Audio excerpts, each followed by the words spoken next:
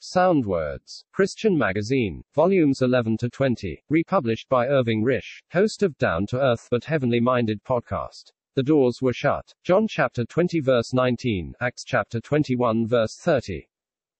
A meditation on the two occasions in the New Testament where the above phrase occurs yields refreshment and divine instruction. To those who seek to be devoted to Christ in a day of widespread confusion in the religious world. In John chapter 20 verse 19 we read, Then the same day at evening, being the first day of the week, when the doors were shut where the disciples were assembled for fear of the Jews, came Jesus and stood in the midst, and saith unto them, Peace be unto you. And in Acts chapter 21 verse 30 it is recorded that they took Paul and drew him out of the temple.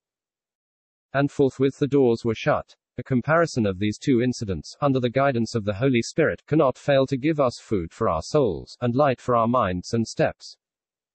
There is teaching for us in relation to our gathering together in the first scripture, whilst the second has its application to us as servants of the Lord. Three things of particular interest are found in the first scripture. Firstly, it was the evening of the first day of the week, this in contrast to the Sabbath, the seventh day, and clearly shows that a new dispensation and testimony are in view, Christianity. Secondly, it was where the disciples were assembled, indicating what is connected with the Lord's people in a collective way. Thirdly, there was fear of the Jews. In John's Gospel, the Jews are the inhabitants of Judea, who united with the rulers of the people in bitter hostility to the Lord Jesus.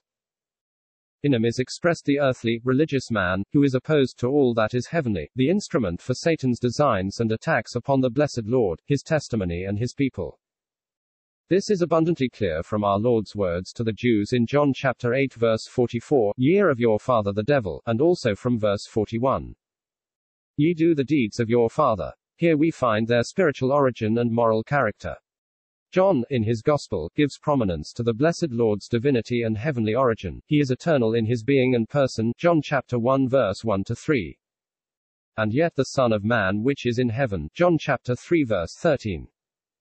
Throughout the Gospel we see him as the Son, the sent one of the Father, a divine person with a heavenly mission on earth. But this part of Scripture shows that to oppose the Lord and his heavenly work on earth, the devil can use those who boast in religious ancestry and privileges, and who are marked by religious pretension. For we read in John chapter 5 verse 16, the Jews persecuted Jesus, and in verse 18, the Jews sought the more to kill him. Again in John chapter 6 verse 41. The Jews therefore murmured about him. In John chapter 7 verse 1, the Jews sought to kill him. In John chapter 8 verse 48, they insult him, and accuse him of having a demon. In John chapter 9 they revile one of his disciples and cast him out. Verses 18-34. In John chapter 18 they cried, all again, saying, Not this man, but Barabbas. Verses 31-40. And in John chapter 19 verse 15.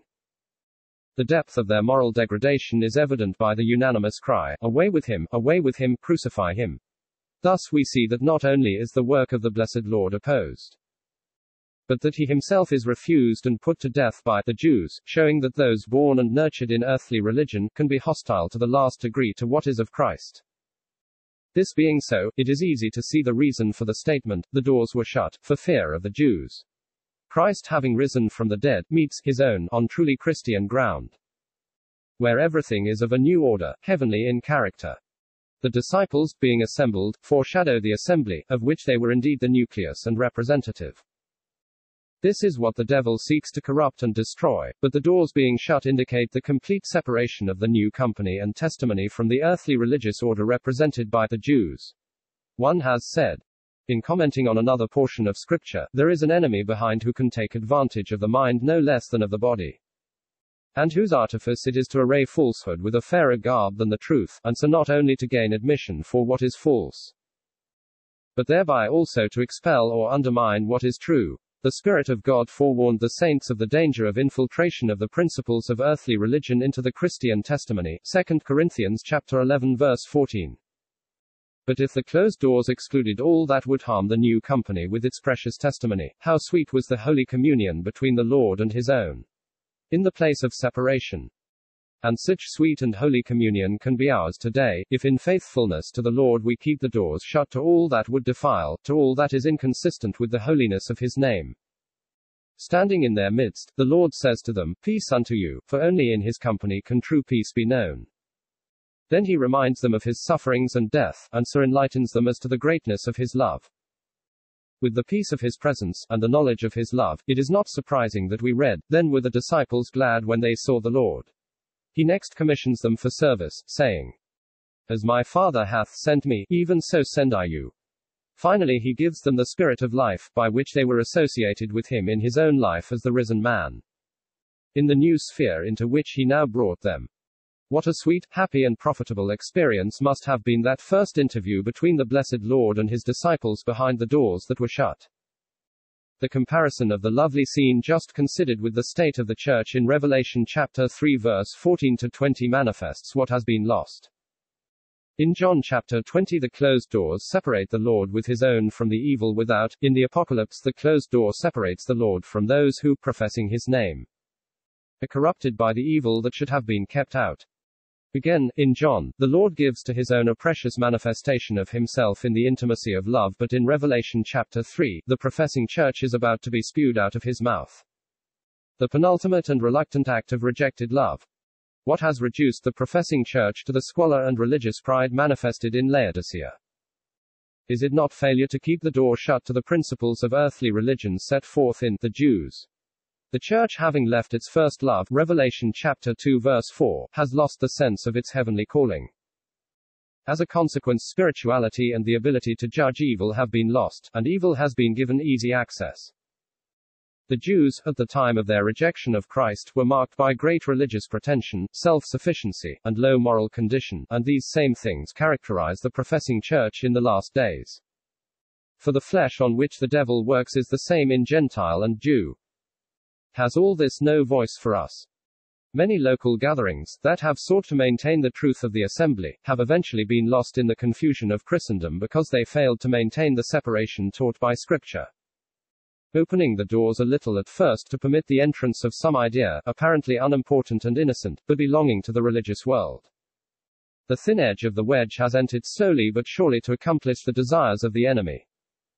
May we therefore, in our various localities, seek to maintain the testimony of the Lord in its purity, so as to enjoy the sweet communion of our blessed risen Lord, which was the blessed portion of his own on the first resurrection evening, and when we gather to his name we shall indeed worship the Lord in the beauty of holiness. Psalm chapter 29 verse 2. But if the precious portion in John's Gospel speaks to us in connection with the Christian testimony in its collective aspect, the incident in Acts chapter 21 verse 30 gives us as individuals a grave warning. The beloved apostle, after years of devoted, energetic and faithful service to the blessed Lord, on the advice of prominent brethren, enters the temple in association with men who had a vow, which results in the people drawing him out of the temple, and forthwith the doors were shut. As though God was indicating that his people should be clean outside all connected with the religion of man after the flesh.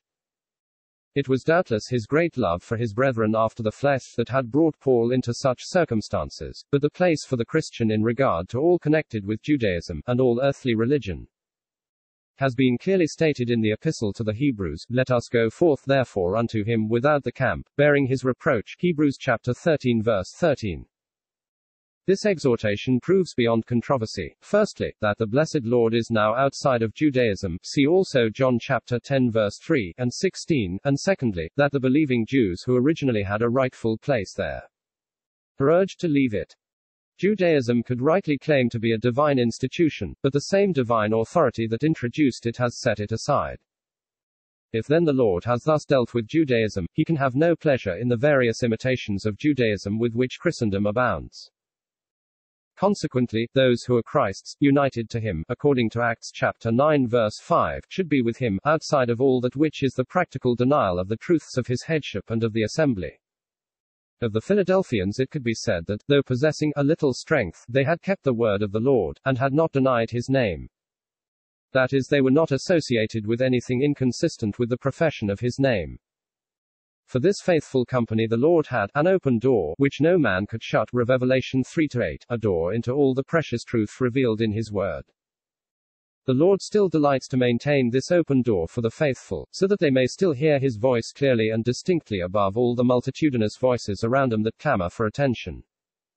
May we therefore be prepared to practice true separation to Christ, and so be able to avail ourselves of his open door. Leonard Steeds.